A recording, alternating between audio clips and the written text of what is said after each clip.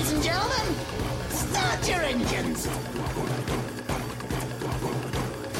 Oh, this'll be good.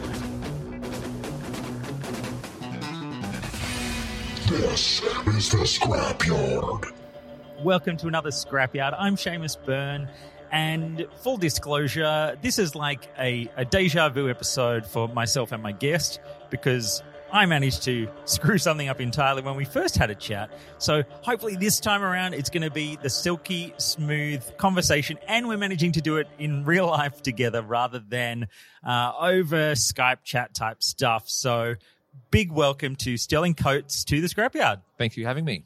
So we are going to go deep on all things HCT World Championship. Hearthstone has wrapped up one huge phase of its esports existence and is kind of launching soon into a whole new scheme of how we enjoy the game when we watch it online. But it was also a fascinating timing for World Championships this year. I chatted a few weeks ago with Cam Shea about all of that in the lead up. The fact that we've had the rotation into all the new cards and the old cards disappearing, which meant for the first time there was a huge challenge for the competitors to actually design brand new decks just out of the gate, and then what would happen once we kind of hit the stage and got to watch it. And Stirling was there live at the event in Taiwan, so that was really cool for him. And I wish I was there. But first question clearly is how was it to be there at Worlds this year? I mean, the atmosphere at these kind of events is always sort of just fantastic. It was such a great place to be for a couple of days. They had a really amazing basketball arena sort of set up for an esports purpose. It's incredible. If you watch the stream, it's an incredible stage with looked like sort of the Hearthstone box, that kind of stuff. They spared no expense when it came to sort of making the tournament look fantastic. And then, of course, the gameplay matched it too. It was just such an incredible 4 days of, I think it was 117 games in total of just top tier, top quality Hearthstone. And you're right, that proximity to a new expansion, new standard year just made it that much more interesting, exciting, as no two games were the same. And yeah, I have to say, like, great point there as well, that even if you don't want to go and watch a bunch of the games, because we're going to give you some suggestions on games to go back and watch that were particularly awesome later on, but just go and find a clip of that stage lighting up. That was beautiful. It really did. It looked like the box. And then as a game would start, it's like it kind of shifted and warped into a game board.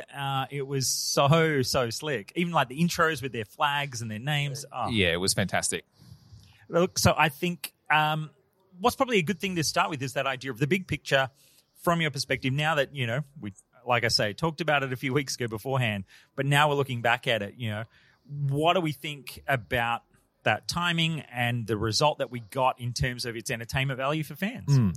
Yeah, well, I think obviously the players themselves might have liked another week or so to get their decks perfect, but I think for the fans it was really just so exciting seeing all these people bringing these decks that just we didn't really know how they were going to go beforehand. I think I wrote before the tournament that it was sort of half players competing for prize money, but it was also half decks competing for competitive viability. So, we went in, people were bringing, obviously a lot of people bought Rogue and a fair few people bought Warrior, but then beyond that, we didn't know how anything was really going to go. And so I think, in tournaments in the past, you've come into it sort of very close to the end of an expansion and end of a particular sort of time period's meta game. But because this year it was so close to the start of a meta, it just made, not only was every class present, but within those classes you had totally different deck types.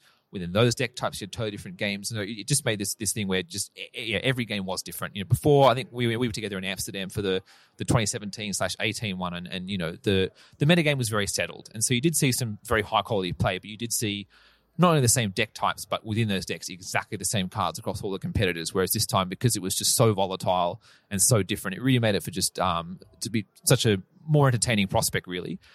Some players were a victim. I think I was mentioning in an article before, but Ike from America, he bought a token druid deck that just wasn't up to scratch anymore. Like when he bought it, he had said even before the tournament started that he wished he could have changed it. He was already playing with a new version on ladder, but unfortunately, his sort of half token, half healing druid just got run over. So it wasn't obviously the best thing for every player, but I think as far as World Championships go, I think I'd actually like to see that a bit more, that sort of bit closer to an expansion, because it just makes it for more entertaining viewing. You watch it to watch players play really well, but you actually watch it to get a better idea of what will actually be good this expansion.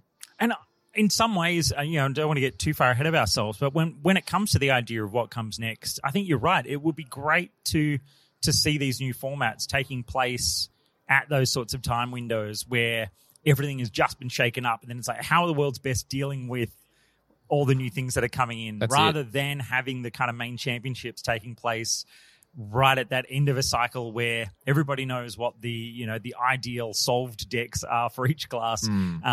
And that the potential problem of this next singular focused, you bring one class deck with some slight variations.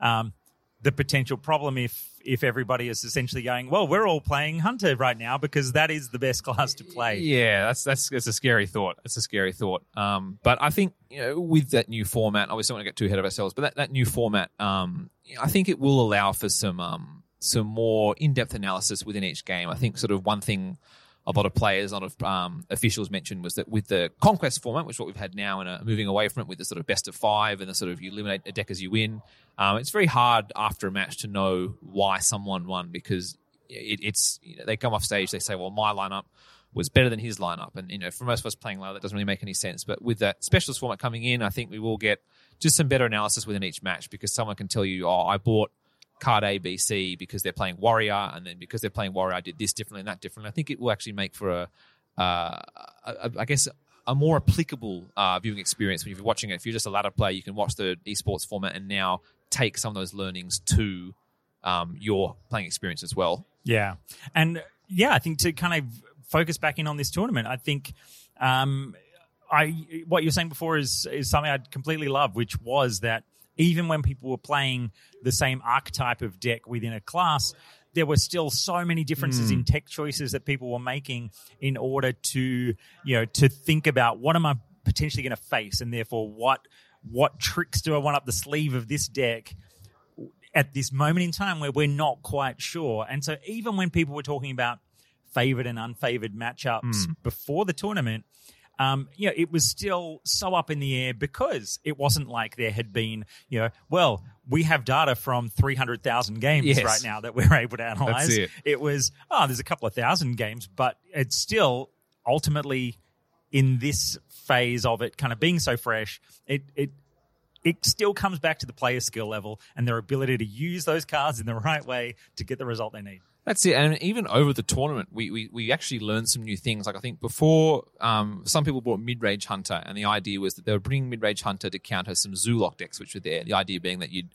be able to play a Scavenging Hyena, play Unleash the Hounds, then trade all those hounds into the wide board that Zoolock creates and create this sort of monster that the Warlock can't deal with. Then over the course of the sort of first 3 days, it actually found out that Zoolock was actually one of the few decks it had success against was the Mid-Range Hunter. But then on the very last day, Summon a Mage, which had been absolutely killing it and flying, there was the first match between a Mage and a Hunter, and we found out over the course of the last day that actually Mid-Range Hunter was pretty good against Summon a Mage. So it was sort of amazing how it wasn't something a matchup people had even contemplated before the tournament, and then in the space of 1 day, it's like, oh wow, this is actually the answer to this deck that's come out of nowhere and taken over everything, and now there's a new counter to it, and we thought it was a bad deck. So it was just so much change happened within those 4 days, and it's just something we've had in the past when we've had that tournament so late to the end of an expansion. Yeah, and so look, in the show notes, I'm going to link up the really cool daily recaps that you did, because I think you did an awesome job on them. Thank you. And and for people who don't care about this stuff that much, I think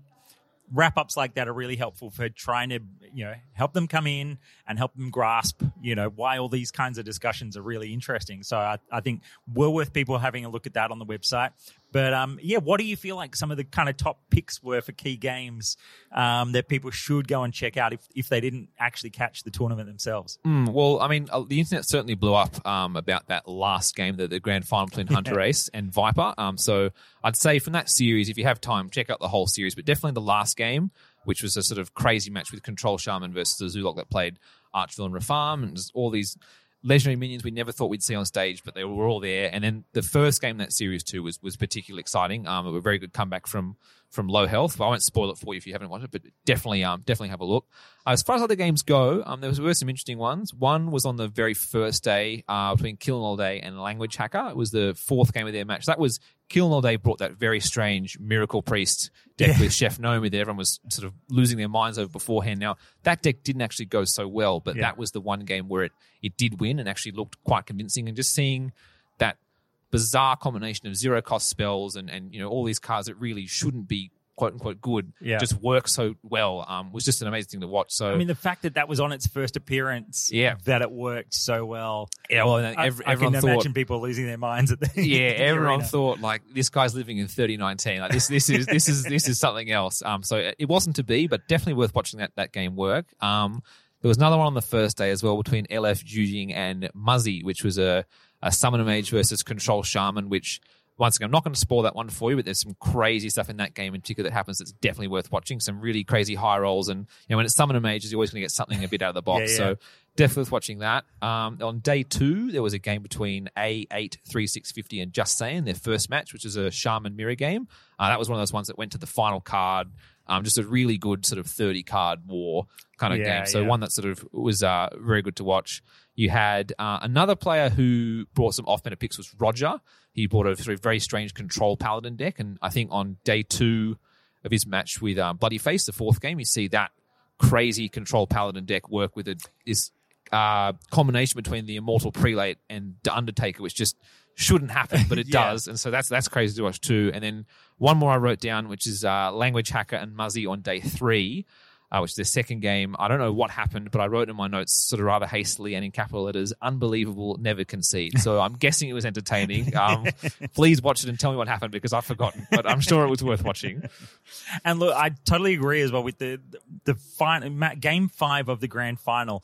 I was having actually a big chat with someone about that last night because I felt like it was such a good example of, for the people who kind of throw the RNG accusation at Hearthstone, I think that game was as RNG as it gets. But I think it so directly speaks to the whole idea of, like, a really good poker pro. It's like you are playing your odds to the best of your ability in order to set yourself up with the best chance of winning. And you can only win in an RNG scenario by putting yourself in a position to win from luck going your way. That's and right. I think that match, as Sterling said before, it's like that whole idea of playing Archthief for a farm, which is this card that literally every card in your deck gets turned into a legendary minion randomly.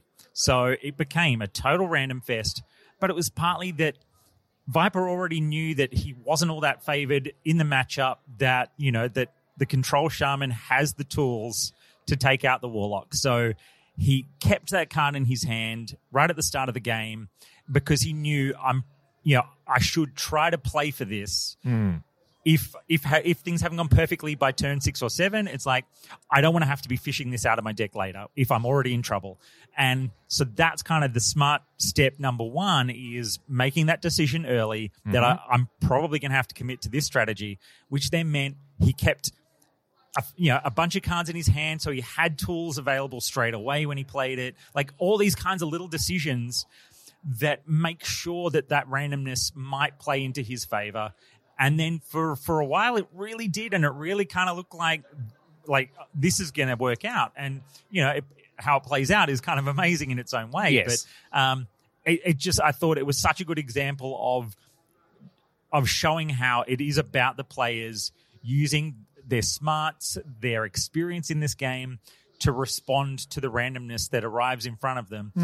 And ultimately the player that deals with that best was the player that won. That's it. I think further to your point as well, and it's important to mention because, yes, he did keep Archvillain Reform in his mulligan, but I think to that RNG argument, it's important to remember that the Zoolock deck that Viper runs, like, Archvillain Reform is not the win condition. No. I think a lot of people don't realize that. He's generally speaking, his game plan is to overwhelm the opponent with just cheap, powerful minions and basically have them underwater before they can even think about starting their own game plan. Yeah. And the purpose for Farm serves is to sort of give him that mid to late game gear change where, it's not a life-saving card either. It's basically where if you've recognized, okay, I'm not where I need to be in terms of my game plan, so this just gives me a complete left turn and see how I go. And I think him keeping it that mulligan was that recognition that against the Control Shaman, he probably wasn't going to be where he wanted to be at turn 7. Yeah. And that's what it was about. But I think some people sort of looked at that match and thought, Hearthstone's all about just random legendaries, and that's not the case at all. And I think as well, from Hunt Racer's point of view, like the player who ends up winning,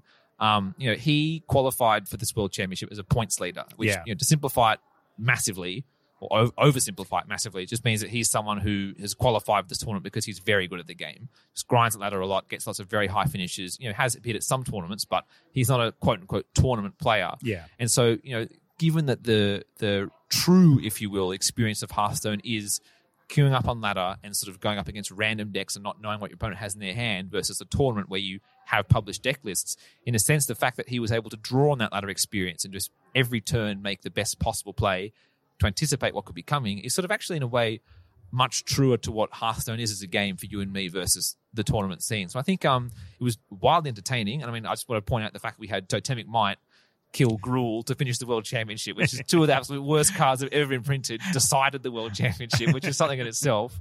But I think, some people, would say, Hearthstone is too RNG, but I think that game, you need to look a bit deeper before you sort of try and make that assessment. Yeah. And look, I'll make a quick note to the fact that if you're hearing random weird rumbling noises in the back, it's because Sterling and I are at Intel Extreme Masters this weekend, and that's how we've managed to meet up and have this conversation. Just think of it as a tavern. Yeah, that's right. Yeah, we're just chilling at the tavern. What's up? So now we touched on this a little bit before, but I'm curious for your feeling about what some of the key takeaways are from this tournament. And what are we seeing sort of people now thinking, oh, okay, here's the new thoughts about how we should be dealing with the new meta based on what we've watched happen in the final. Yeah, so a couple of different things. I think the big one that got talked about the tournament the most was the sort of weakness, or not weakness, but sort of failure of Zoolock decks to really get going. I mean, it is supposed to be quite an aggressive deck that sort of really overruns their opponents before they can get their game plan in motion, but it didn't go very well. It won 21 and lost 28, but what was concerning for me was, one, that it went very poorly against slower decks. It went 1-4 against Summoner Mage, went 2-5 against Control Shaman, when realistically, a Zoolock deck is the kind of deck that should be overwhelming those decks before they can get going. Yeah. But it was the fact that they weren't so much getting ahead early and then running out of steam. It's just the decks were constructed in such a complicated way. They had things like the Magic Carpet, the Scarab Egg, the Evil Genius, and sort of all these little things that can make an advantageous board state even better. But there were too many circumstances where they just needed a one-drop minion to play on the board, and they just kept drawing the sort of combo pieces. Yeah. And that's just really not what a Zoolock deck should be. And obviously, Zoolock will always exist to some extent because of the Warlock hero power, and it still does pretty well on ladder. But from a tournament point of view, I think they found that it was a bit too complex for his own good. I think that the big meta takeaway would be the fact that Summoner Mage is now a strong deck. Yeah. It's a hard deck to play, so it's not one you can necessarily just copy and paste into your client and just sort of get to Legend very easily, unfortunately. But that was one that, a couple people bought it. We weren't sure how it would go, but it actually turned out to be an extremely strong deck when you high roll, that's for sure. And I think Control Shaman's one I think people are sleeping on a bit too. I mean, I'm a bit biased because I'm a Shaman main, but I think the fact that we had 5 different Control Shamans there, all 5 of them had quite different card choices within them. We had a mid-range Shaman as well from A8360. I think the deck actually did a lot better than even the data looks. I think that's actually a surprisingly competitive deck type that I think people, as this meta goes on longer and maybe we get some nerfs to Rogue or Warrior, I think that's something that could really shine in the coming months. Yeah. And look, and it's a good point as well, isn't it, that, just looking at the data from that tournament doesn't tell the whole story. There were some misplays through the tournament that meant that, somebody who probably should have won a certain game lost it because, they made a pretty nasty misplay halfway through the game, and that's all it takes at that level. Well, Hunter Race did that a few times as well, actually. He, because he doesn't have that tournament experience. He was so nervous on the first day, and I think, by my count, it was 2 games with the Shaman as well. I think another one as well where he really had an opportunity to win, and he didn't see the right play or sort of roll the dice and when he didn't need to, and he lost a couple of games when he shouldn't have. And I think back to the point about that grand final match, the fact that he was able to just recover from that sort of rough first day and sort of get that mental fortitude to just push through the absolute randomness that was being thrown at him. And like Viper got the Azalina Soul Thief and stole his hand twice, which would be enough to tilt me, that's for sure. And so the fact that he was able to on stage just live through that, get through it, push through it, and end up winning, I think was just such an amazing story of just growth and maturity over 4 days too. And so, what a tournament. I liked that he didn't hide his emotions sometimes too. That's it. When a play, like when something drops in front of you that you really don't think you're going to have to face, it's like just shake your head violently and let it out. You know, like get rid of that emotion rather than trying to eat it down and in the end actually probably making yourself even more angry. It's like just accept how rubbish that moment was and move forward. That's it. I think Bunny Hopper was saying in one of the videos before that they have a saying in his hometown of just let 5 be an even number. Just like it's not fair, it's not right, but just get on with it. Yeah, that is really cool. So I think, what's the other thought? There's a good thing here to touch on again for kind of, for most people who like to just have some fun with Hearthstone. A lot of these sorts of details we're talking about are really that sort of debate about legendary rank play versus those of us who probably hang about in the teens a lot. The nuances of these kinds of elite decks kind of going head to head really kind of, it's a whole different debate then. Is it like piloting this new control shaman actually seems like it takes a lot of work as much as it seemed to have, some success at the right times through that tournament. I feel like I would struggle to make that deck work as well as Hunter-Ace can make that work. I think we all would, yes, for sure.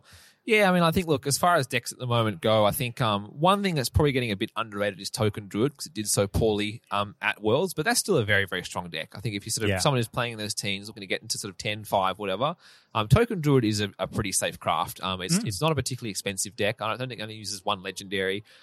So that's something you can definitely make work as well. A lot of the Tempo Rogue decks as well are going pretty well too. There's sort of one line of Thor that uses sort of a lot of weapon synergy, things like Deadly Poison, Captain Greenskin to just run your opponent down by turn 8, really. And I think that works pretty well, but I actually still think I prefer the ones that use things like the Blink Fox to get cards from your opponent's class, because obviously that struggles in a mirror match against Rogue, but against some of those other classes, you can activate some really powerful cards like Vendetta for 0 mana or the Underbelly Fence, like a 3/4 with Rush for 2. So I've been climbing a bit with that Rogue deck. And I think that's sort of it's a good way to learn the game a bit more, and I think it's a safer bet at those middle ranks. Obviously, if you do get up to higher ranks, then obviously there's a lot more analysis to do with your deck building. But I think if you're in that sort of mid ranks, the Token Druid, the Tempo Rogue, they're pretty safe crafts as well. Control Warrior does well as well, but I personally, I can't stomach if I played for a 25-minute match and I lose. It's just the worst thing. So I was like, if I'm going to lose, I'd rather have it done in 3 or 5 minutes than 20. Yeah. And look, I think lackeys are definitely showing so much value. Yes. That I think they fit into that nice category of, it's like the modern Hearthstone random where it's like you're going to get one random card from, or maybe 2, depending on what you've deployed, that is from a small batch of options, and it's a 1-drop, 1/1 card, but all of their powers are valuable. So it's kind of like in almost any deck, those lackeys are proving to be really worthwhile. And it's just then a question of, do you get the perfect lackey that suits exactly what you need right now, or do you just get one that is handy and is actually going to be helpful no matter what anyway? Yeah. So it's very rare to find a circumstance where the lackey is a bad play. And I think sort of in reply that Twin Spell, a lot of the sort of quote-unquote good classes use, has been proven to be very valuable too. That Conjurer's Calling is a extremely powerful card. Even the Blessing of the Ancients, the Druid one that gives the 1/1s, that's very powerful too. So I think it's fun too. I think now, especially if you're playing the game as well, because we're in that new standard year, and not only we're in a new standard year, they've took those odd and even cards out of standard a year early as well. So we've really had the best possible opportunity to just totally freshen up the game. And I think now is the perfect time to just experiment, have a bit of fun as well, because you're not going to necessarily, obviously people will always play tier 1 decks in casual, which is annoying, but you're not going to sort of, try this new creation you've put together and then get into casual and it's odd paladin and it's like, well, great. Yeah. So I think it's there's all this cool new stuff and there's some really powerful stuff, but it is still so fresh and so new, and we're still, as a community, got so long to go before we truly work out how powerful just everything is. And so I think there's never been a better time to just jump in and just make your own decks and have fun with them. Yeah. And so now we're also closing in on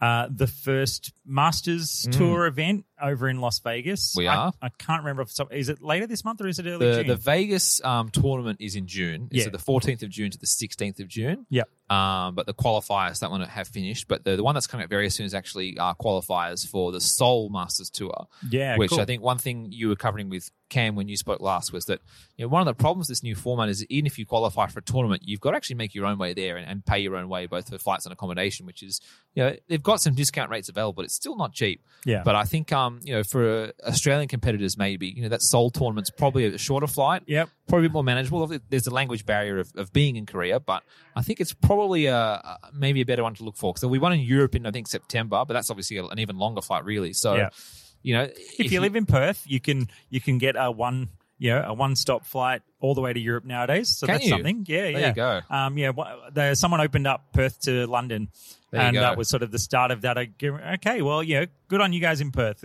You can, lucky it isn't just Asia that's on your doorstep now. It's also Europe compared to us. Well, I suppose we get direct to LA on the East Coast, so it's not the worst thing. But so I think with that Seoul tournament itself is in August 16th to 18th. That's probably the closest one geographically to our region. But what's starting even sooner is the actual Grandmasters, the new actual esports tournament format. So they sort of announced the sort of new game format and the new tournament format at the same time. I think a lot's been lost, but we've basically got essentially like Hearthstone League starting in the middle of May, like May 17 our time. The games, at least for Asia Pacific, are on fantastic times for us. They're like 7 o'clock till about midnight, Friday, Saturday, Sunday night, so it really couldn't be on a better time.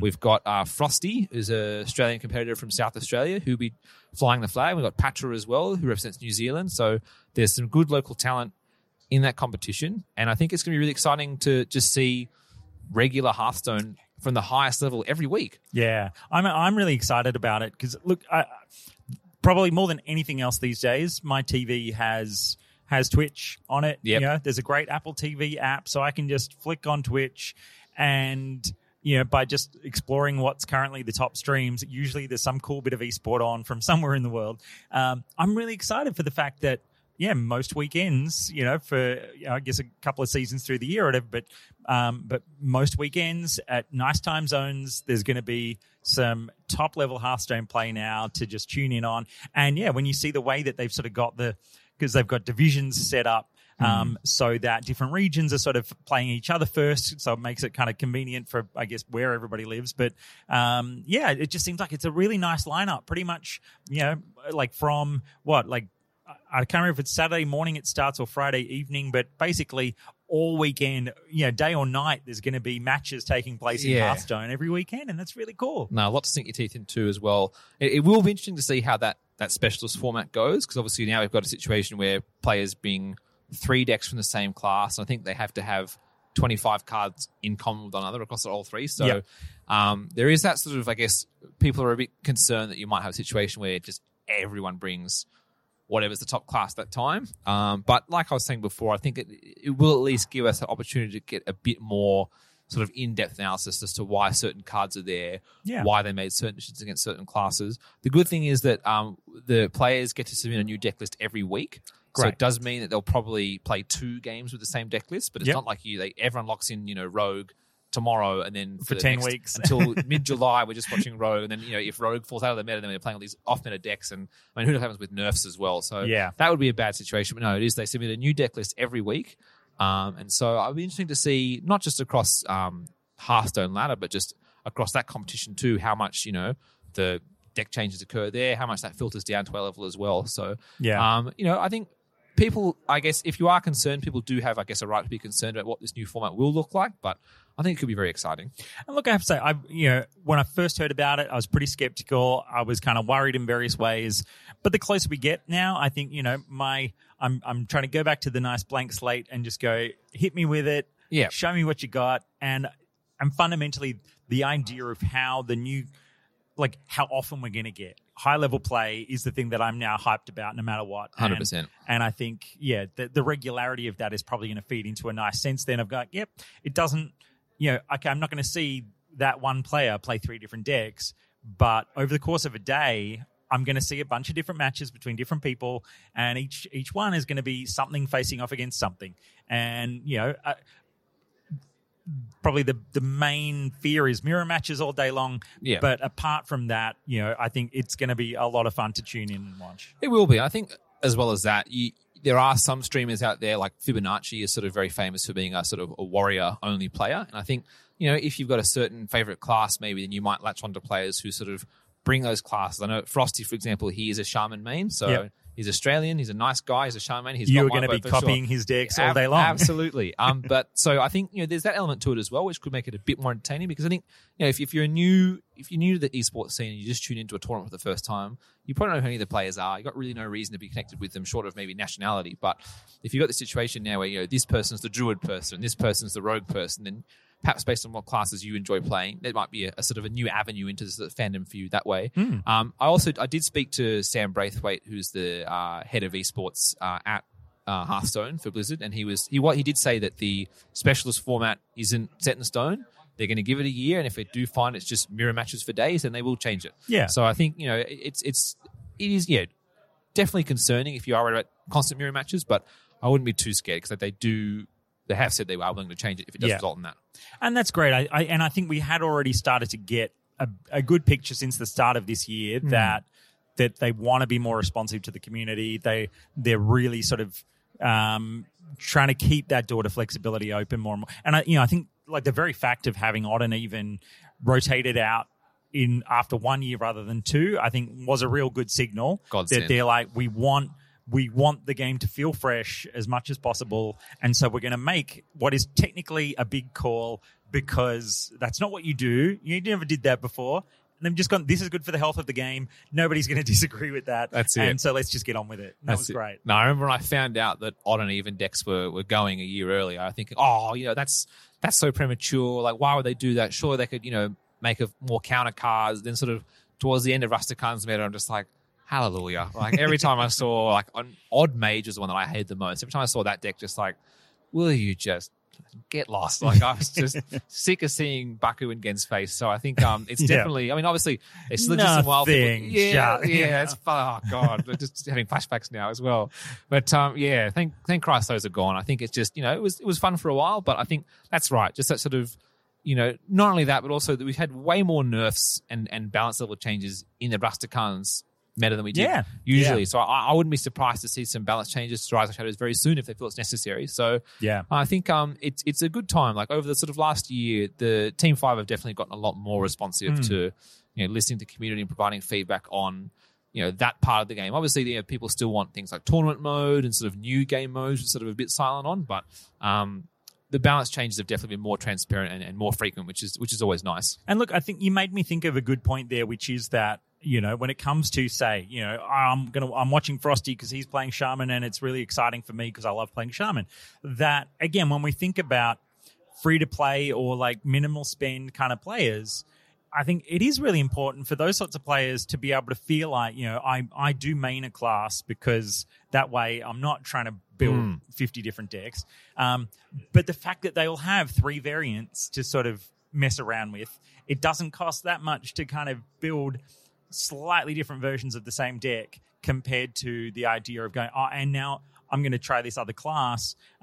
So I think it is actually, there's a lot of good potential there for someone to say, I'm running this deck and I'm doing the second variant because I feel like that I'm enjoying that the most, or whatever it might be. Yeah, definitely. I think that's sort of, looking at people bringing 4 classes, packed with legendaries, it is sort of a big barrier for entry if you are someone who does want to be free to play or as little to spend as possible. And I think, tying into the whole fact that now the whole esports infrastructure is so much more accessible through Masters qualifiers and Masters tours, it definitely does really open the door a lot wider to people who do want to just sort of jump in and see how they go in a tournament, no matter how much they've spent in terms of time or money. So, neither of us play tournaments often. Not yet.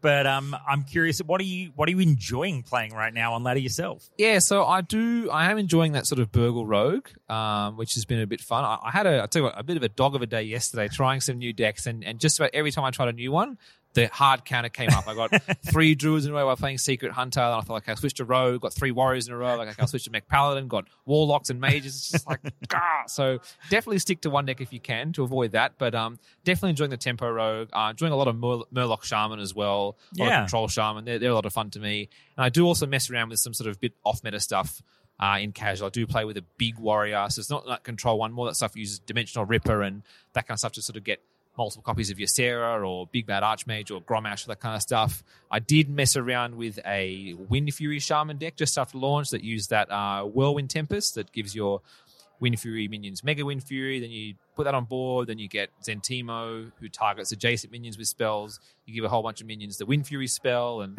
all that stuff to make some pretty crazy stuff happen. It doesn't always work, almost never works, so I stopped playing it, but it was just fun to just sort of have a tinker and just see what you can make. It's like back in the early days with Priest and trying to get those combos going to build like a 32 minion to just kind of do a one hit and not even like a one turn kill, but literally a one hit kill. Well, that happens now still, really. Well, you still get that with the Moshok Enforcer and that War Priest, so it sort of hasn't gone away, has it? But yeah, it's often so reliant on getting it to, all the right cards at just the right moment. And that's you finally go, yay, I finally built it. And then there's a Hunter Secret and you get freezing trapped and that's it.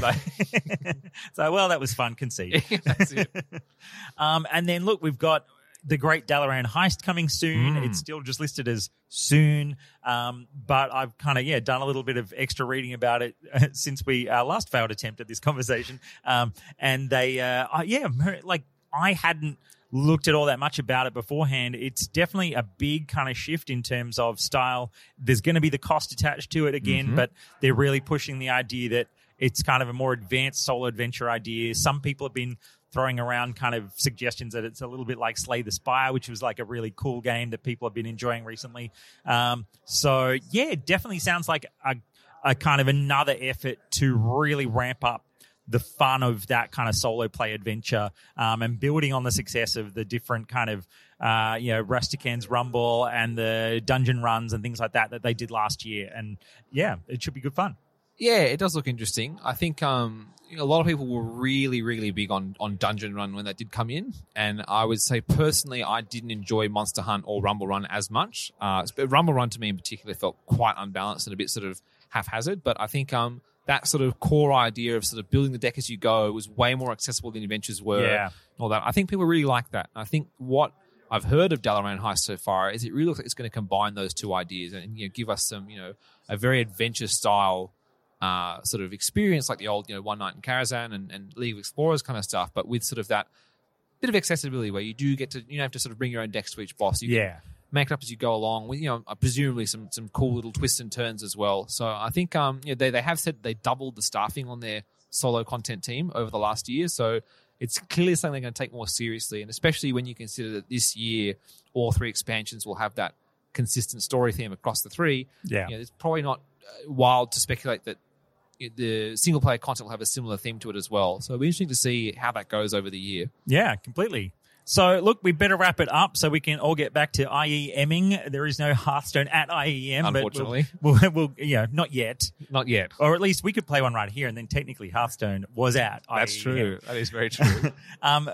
Tell the listeners where they can find all your cool things on the internet. Thank you. So you can find me at theraw.com.au. I do a bit of sports writing as well, but there's definitely a healthy mix of esports and AFL and all sorts of things there. And you can when I find start me. My cricket podcast, then we'll That's it. We'll chat again. I can about host that. you. Yeah. And then we've got on Twitter, you can find me at Stirling Coates. That's STIRLING COATES.